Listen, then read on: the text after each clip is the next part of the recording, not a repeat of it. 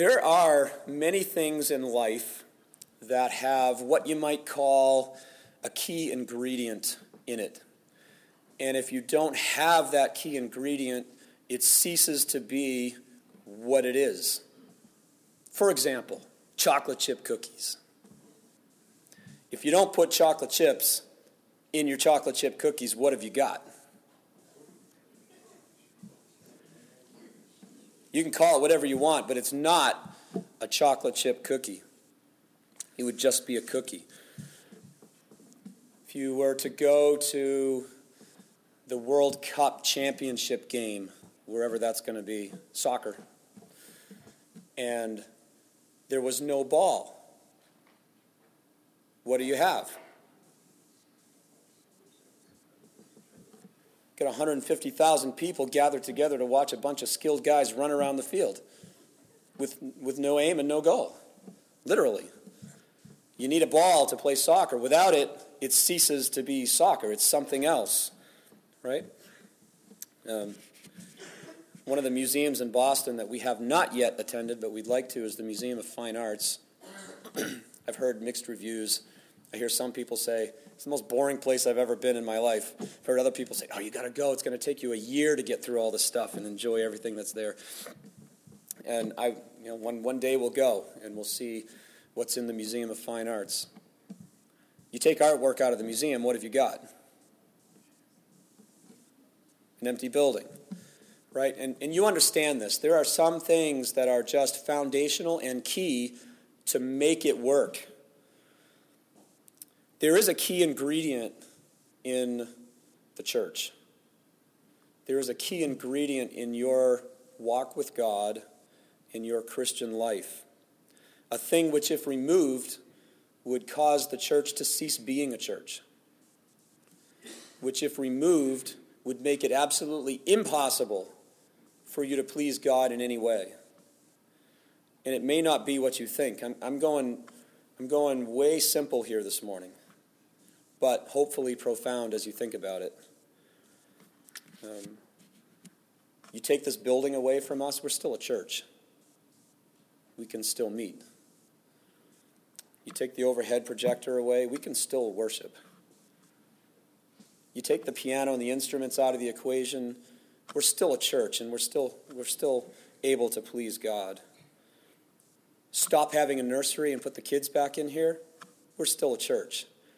There's certain things you could ask, what is it about Fellowship Bible Church that makes it, unique or whatever. And you can name all these things. And it's not even the expositional preaching of God's Word, which hopefully I'll do this morning. I'd like you to turn with me to 1 Corinthians chapter 2, verses 1 and 2.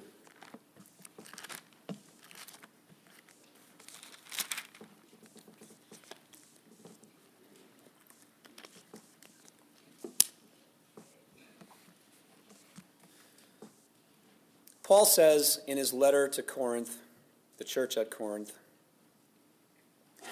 "And when I came to you, brethren, I did not come with superiority of speech or of wisdom, proclaiming to you the testimony of God. For I determined to know nothing among you except Jesus Christ and Him crucified. For I determined to know nothing among you except Jesus Christ and Him crucified." Let those words sink in. I determined to know nothing among you except Jesus Christ and Him crucified. Now, Paul was writing to a church that was in some ways flourishing. They were exercising their spiritual gifts. There were people coming to the Lord. Doctrinally, they were okay. They understood the basic doctrines of God and of salvation. But they had been fragmented by divisions. And we know this right from the very beginning of the book. Paul was writing to try to help the situation that had developed within this church where people just could not get along with each other, and they were fighting over things that mostly weren't worth fighting for or fighting about. Paul had been with them for 18 months at this church, planting, watering, discipling, helping them to grow in the Lord and helping them to become established as a church. And no sooner had he gone, but the devil seems to have stepped in and tried to unravel what he had built. They were a church, but they were a divided church. They believed the doctrines of God and Jesus Christ, but they were splintered and ready to come apart at the seams. So, if you were Paul and you were writing to this church, how would you help them? Do you know people who can't get along with each other? Raise your hand. Do you know people who are fighting, who are struggling, don't want to offer forgiveness, holding on to things that have happened in the past? Bitterness grows in the heart. Have you met anyone like that? How about you, me? How do you deal with that? How do you help people who can't get along? Well, you go buy a book, right? You go to the library, or no, better yet, Google it. How do I get along with my spouse? Just read what's out there. Go to a psychologist. Say, hey, I'm having a real problem with forgiveness. I can't seem to forgive this person. Tell me what to do. Tell me how I should behave. I want you to help me. So Paul is here. He's got a church with major problems. It wasn't just that they couldn't get along. There was sexual immorality going on. They were taking each other to court over not being able to settle these little issues that they had amongst themselves. They really didn't understand the resurrection very well. They had a problem understanding marriage and how it worked in the current situation that they were in. On and on it goes. There was a lot of, as you go through 1 Corinthians, he hit these issues head on, every one of them. They had even written to him and asked him, what do we do about this? And so this letter is a response to that. So, what if you were Paul? How would you help them if you knew that this church had this group, and this group, and they all thought they were right and they couldn't get along with each other? What would you say? Well, I did what any good modern person would do, and I did Google it. How do you get along with people? That's what I Googled. And here's what I came up with. Here's the advice that you'll get from our modern psychologists. Number one, and as I go through them, you're probably going to nod your head and go, yeah, that's a good idea. Keep your cool. Don't get embroiled in a heated argument. Good advice? Sure. Keep your cool. Don't get angry. Number two, think before you react. Don't just react to what's happening and let yourself go. Think what you're going to say before you say it, and you'll save yourself the trouble of not getting along. 3, don't take things personally. That's a hard one, right? You disagree with somebody, they disagree with you, they tell you they disagree with you, and you go, oh, that hurts, I don't like that, I don't like you anymore. I can't live with the fact that you disagree with me about this thing or the other. And so the concept here is, well, don't take it personally. Argue about what you're arguing about, but don't make it personal. 4, look within yourself, and if you're guilty, admit it. If you're wrong, admit it. Be willing to admit you're wrong. 5, dial it down. Keep your ego in check. Don't let emotion rule or run what you're gonna say to another person. 6, if you can't get along after you've tried, just distance yourself from that person then. Just get away from the situation. Drop it. Leave it. Go somewhere else. 7, evaluate the other person for a mental disorder. Maybe they have a problem. Maybe they have attention deficit disorder, and they're just not able to listen to you all the way. Maybe they have some kind of disobedience disorder, and and so evaluate the other person. And if they have a problem, tell somebody and help them. Yeesh. 8, build up the other person's sense of importance. Help them to feel like what they're saying is important.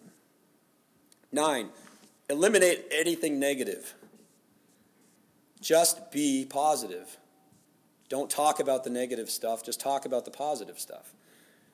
10, don't try to reform the other person.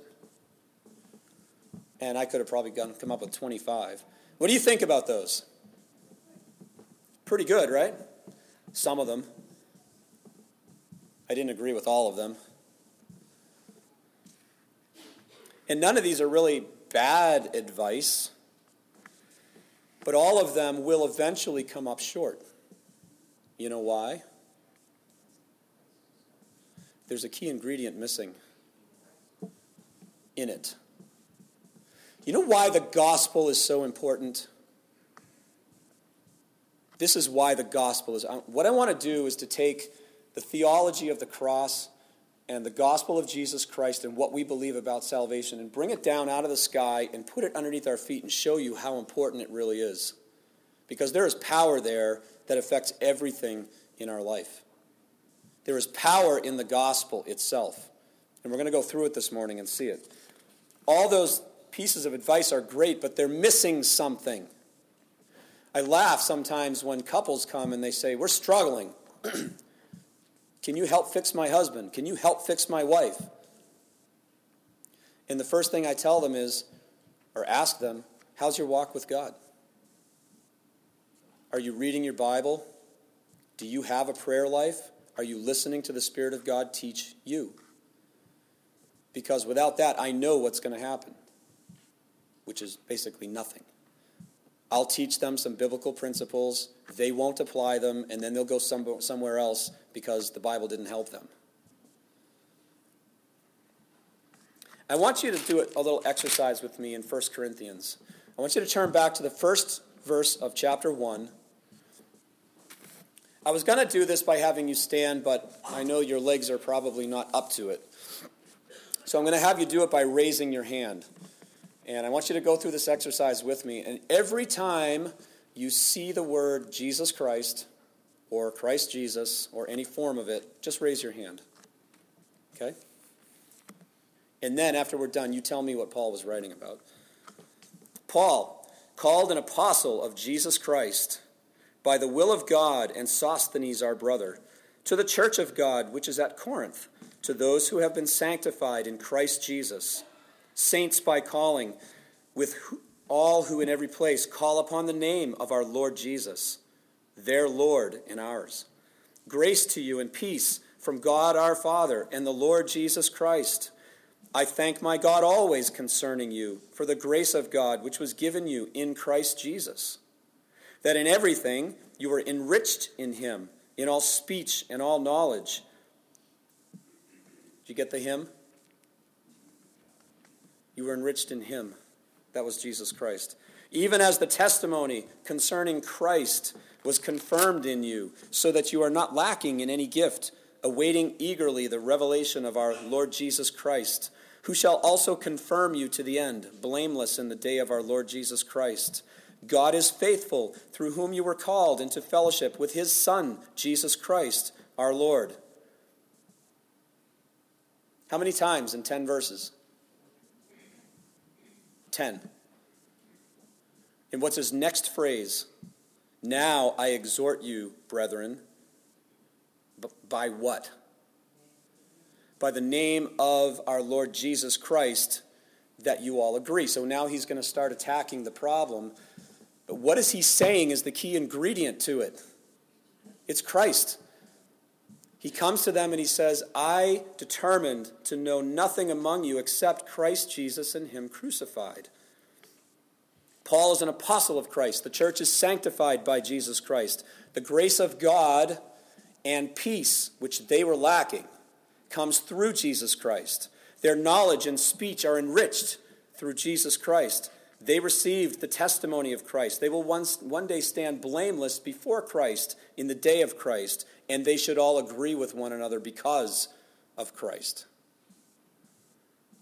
Suffice it to say that Paul wanted his readers to understand that you cannot live the Christian life without understanding that Jesus Christ is the key ingredient to it. And I've said this before, I observe this interesting phenomenon in our day where when I hear people, especially talking to those outside the church, it's very easy to talk about God. Do you believe in God? Yes, I do. Let me share something about what God's doing in my life. Or the Lord, another kind of benign word. Let me share you what the Lord's doing with me. But as soon as you mention Jesus Christ, what happens? All of a sudden, there's a little wall that goes up. You can feel it. And I know if you've talked with anybody about Jesus Christ, you know exactly what I'm talking about. Why do you think that is? It's the offense of the cross. And we're going to talk about that. Yeah, what were you saying? Yeah. It's something they don't understand, for sure. But we cannot exist as a church without Christ in him crucified. That the person and the work of Jesus Christ forms the basis for everything that we believe and everything that we do, even though we may be hesitant to talk about it. Let's take a quick look at the verse itself. In verses 1 and 2 of chapter 2, when I came to you, brethren, I did not come with superiority of speech. Now, I know everybody likes to hear a good speaker. I do too.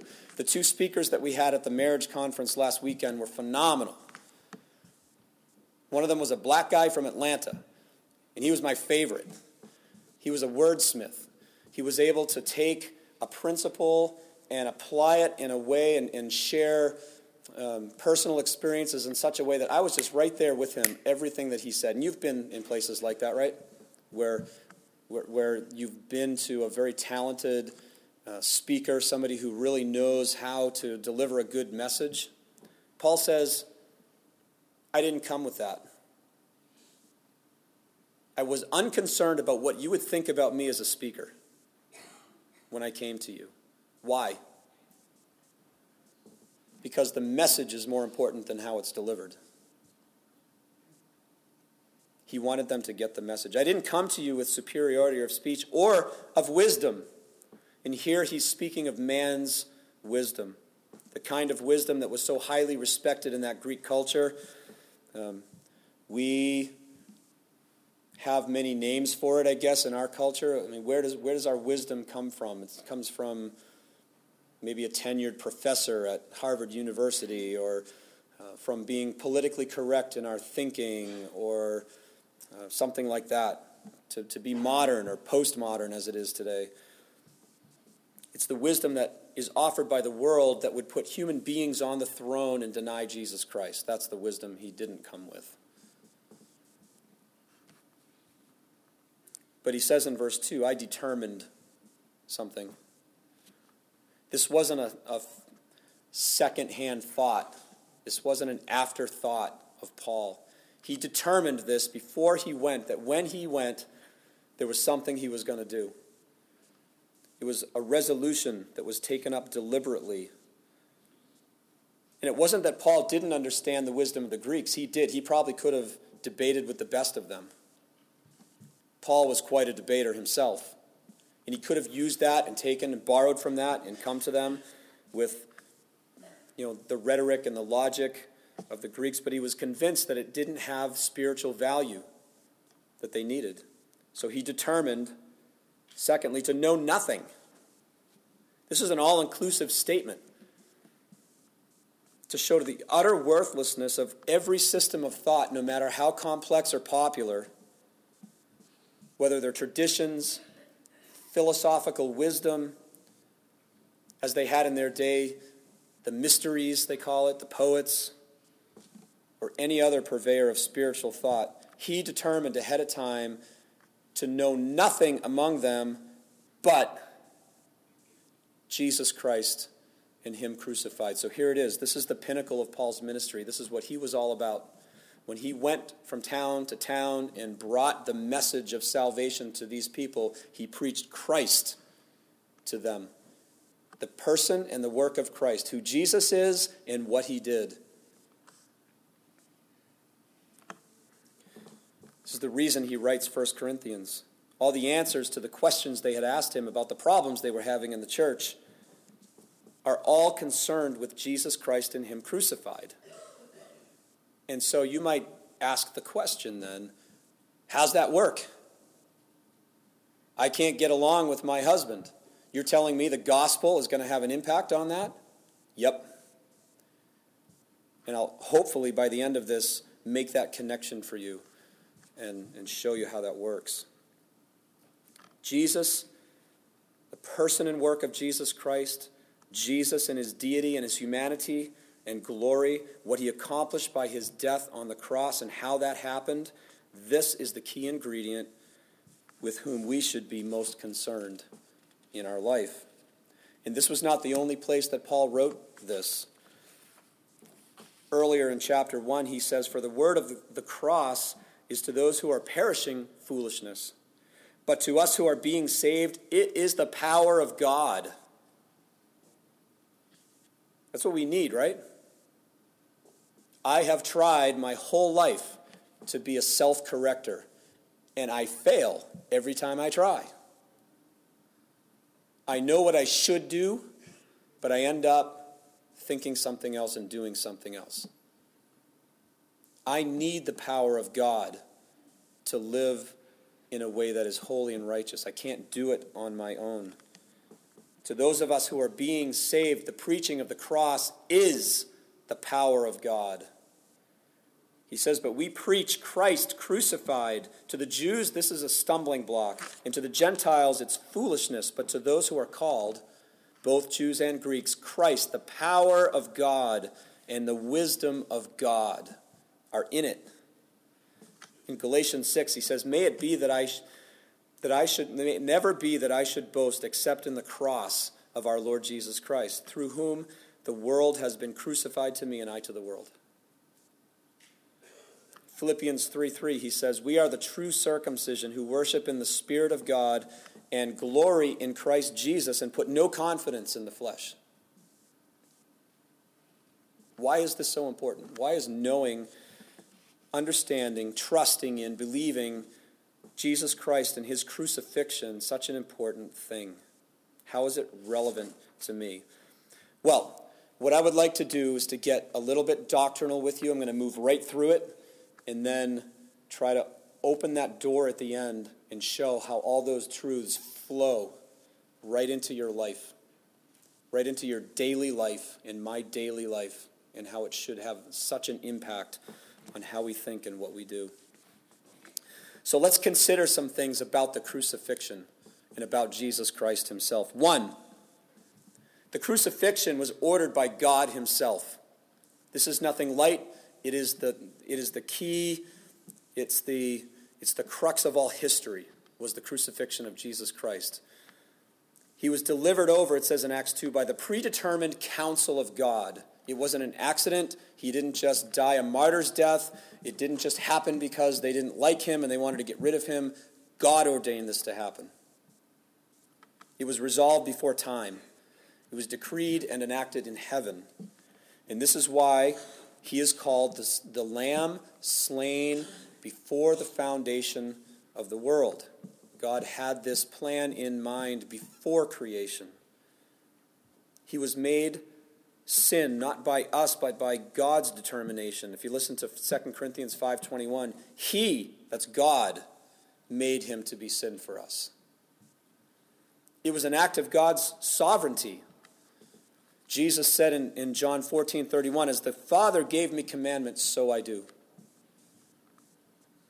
In John 12:49, Jesus says, "I did not speak on my own initiative, but the Father himself who sent me has given me commandment what to say and what to speak."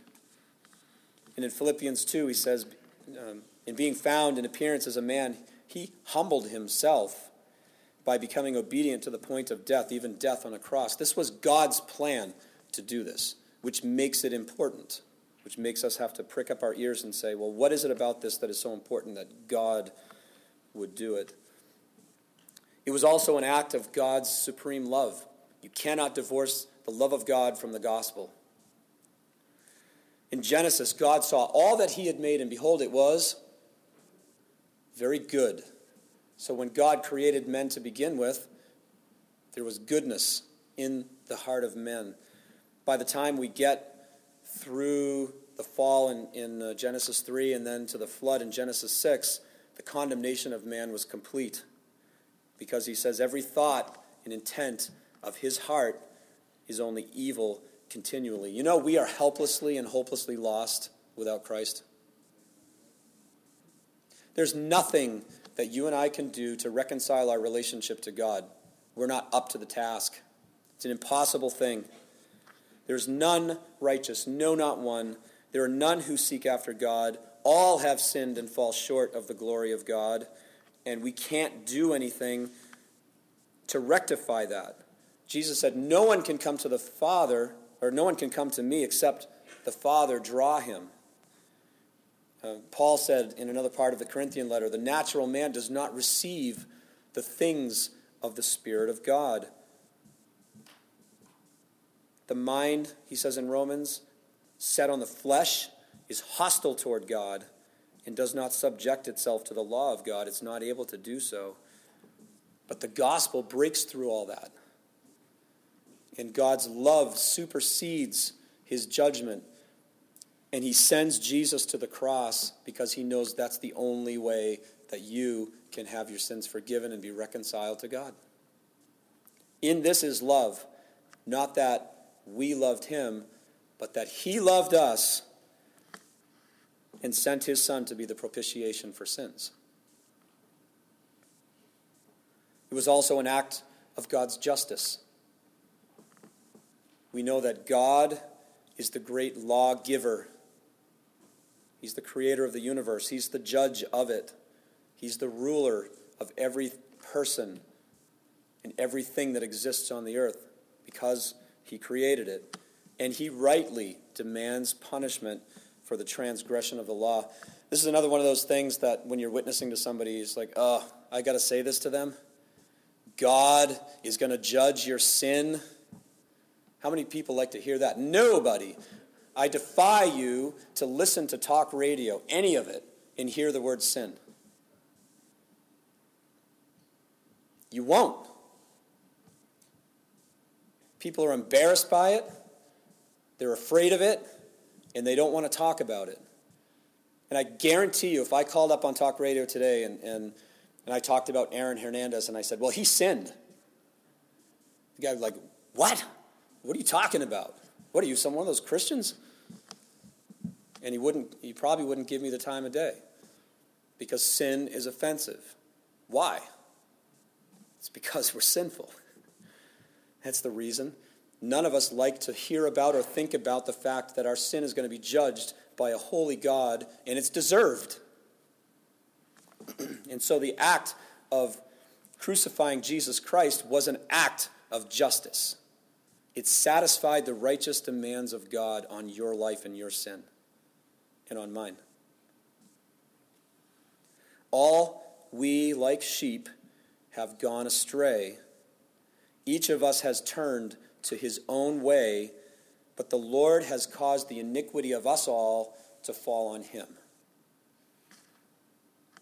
God takes the punishment upon himself to bear our iniquity in his own body on the tree. And he becomes responsible for our transgression. What a thought. And Jesus Christ, the person who was crucified, consider him. Who was he? Jesus is God. He's the creator of the universe. He's the second person of the Trinity. He's the Lion of the tribe of Judah. He's the one to whom every knee will one day bow. And what did he do? He emptied himself, he humbled himself, and he came down from heaven to earth, took on the form of a man. Would you want to, being God, would you want to take on the form of a man? Not me. I'm stuck in this. If I could break free right now, I would. If I could be more than one place at a time, I would. If I could just have knowledge and know things, I would. I would not want to have gone from the glory that Jesus Christ had with the Father to be born as a baby? No way. But he did. And why did he do it? Because he loved you, because he was obedient to God, and because he humbled himself to make this happen. He took the form of a servant. The King took the form of a servant. The Lord who gave us life shed his own blood and gave his life. This was God's own Son, the Creator, who did this, who stooped to do this. And he did it willingly. We talked about this recently at the Good Friday service. He willingly consented and willingly accepted what was to come his way. He took that cup of suffering and he drank it freely. Jesus said, I lay down my life that I may take it again. No one takes it from me, but I lay it down of my own initiative. Paul said, the Son of God loved me and gave himself for me. This is the essence of the gospel. My Father, if this cannot pass away unless I drink it, thy will be done. I will do whatever you want me to do. Whatever it costs, whatever the pain. And speaking of the pain, we could spend a whole morning on this. His suffering was great, and it wasn't just the suffering on the cross. Jesus knew his appointed hour. Even that in and of itself, how many of you would want to know the day that you're going to die? Not me. I've had this conversation with people and asked them, and everybody I ask, they say the same thing. If you were given the choice to know when your death was coming, would you want to know it? No. It changes everything, right? Jesus carried that with him throughout his life. He knew the hour of his death. He knew when it was coming. It was a shameful death. It was publicly shameful. It was a death that was meant for slaves and criminals. As he say in Isaiah, he was numbered among the transgressors.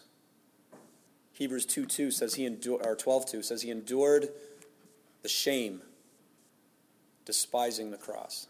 Or despising the shame. He endured the cross, despising the shame of the cross. And the pain was enduring, no question about it. He knew he was going to die. He was betrayed by one of his closest friends. He was falsely accused by the authorities. We all love to be falsely accused by people, right? He was spit on, beaten. His beard was ripped out. They put a crown of thorns on his head. They ripped his back open with the scourging. And then they put him on a cross and put nails through his hands and his feet. You think all of that was pleasant? Jesus said, don't you know I could have called upon my Father and he would have given me 10,000 angels to come, legions of angels to come to my aid. But he didn't. It was a curse that was placed by God on him. Galatians 3:13, he was made a curse for us. And beyond the physical and emotional torment of all this, he hung on the cross and said, my God, why have you forsaken me? As God turns his back on the only begotten Son who was bearing the weight of the sin of the world on himself. Jesus Christ.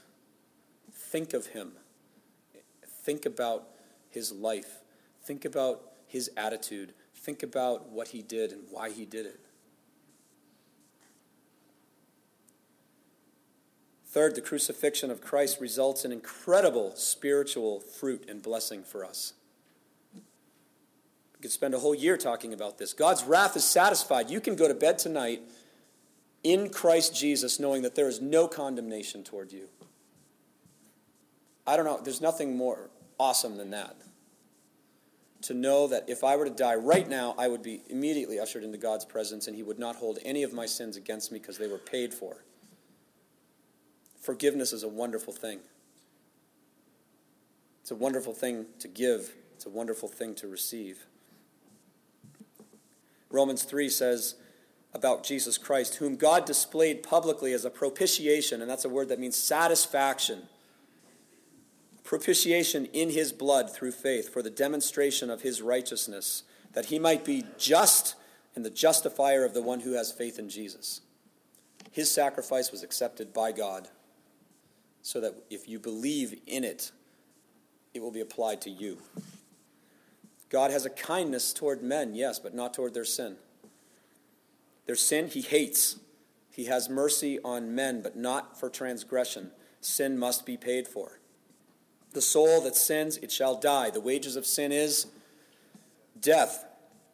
But because Jesus was sinless and perfect, without blemish or spot, God could receive the sacrifice made. That's why we can't. We're not in that category. And because Jesus was infinite and eternal, God could render his sacrifice sufficient for all people of all time. So that it comes right down to us today. Guys, we're no longer under the law. Do you know what a blessing that is? The law is nothing but weight and sorrow. Do this, don't do that. Do this, don't do that. Do this, don't do that. Okay, I'll try. You didn't do it. Smack. You did this again. Smack. That's what the law does. It smacks us around. Jesus redeemed us from the law. He brought us out from underneath that curse. We are no longer under it. We are dead to the law. Our guilt has been removed. In whom we have redemption, even the forgiveness of sin. God made him who knew no sin to become sin for us, the just for the unjust. Satan has been dethroned and destroyed, our arch enemy. We're being sanctified day by day. And we could go on and on, the blessings that come out of the gospel, out of the crucifixion of Christ to us. So what's the point of all this? Let me wrap this up. How can you seriously think about all of that? How can you seriously think about what God did for you and you receive it and then turn around and hate your brother? How can you do it? How can you contemplate the fact that God ordered the death of Jesus Christ for you and then lie about your taxes? How can you consider the eternal love of God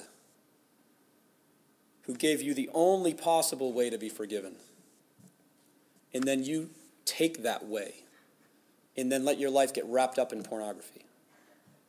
How's that possible? The gospel affects everything that we do.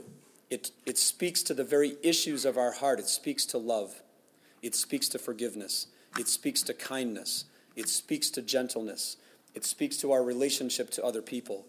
And that is why when Paul wrote this book, it was Jesus Christ, Jesus Christ, Jesus Christ, Jesus Christ, Jesus Christ. You want to fix your problems? Run to him. Because in the gospel, you will find the answer for every problem that you ever have. Because you know where your problems come from? Sin. And you know what he did at the cross? He destroyed it. You want to know how to overcome sin? Look at him. Watch what he did.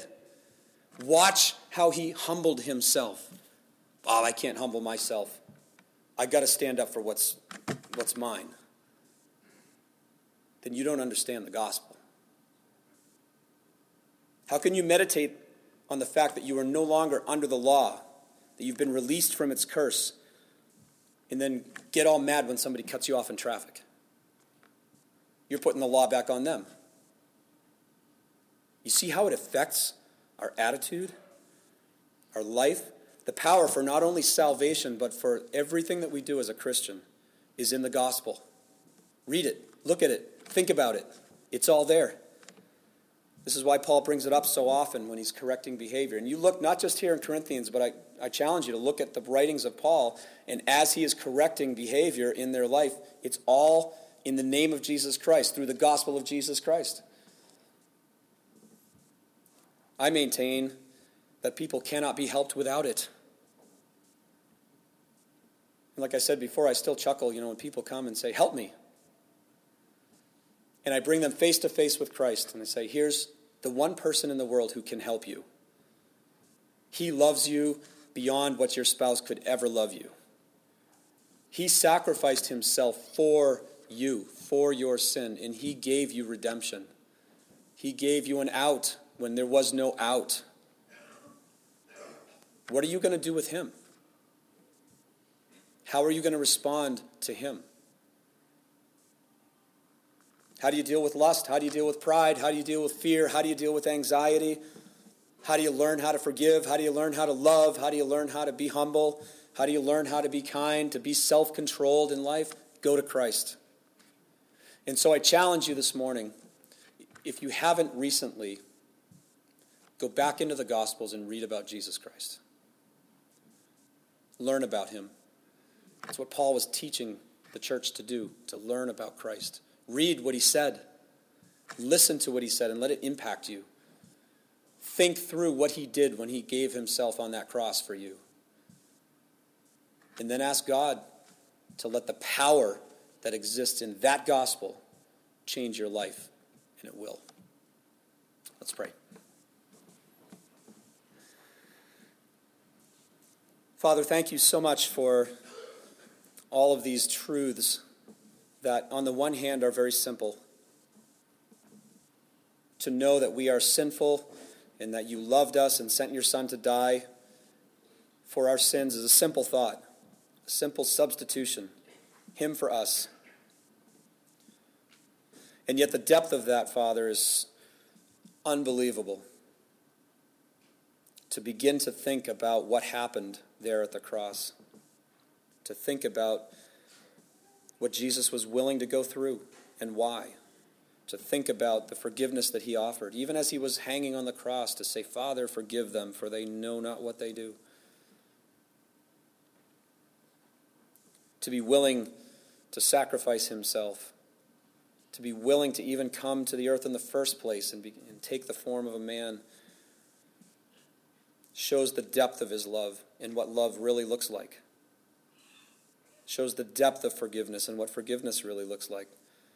Lord, help us to not just ignore what you have done and just come up with these quick phrases, I can't forgive.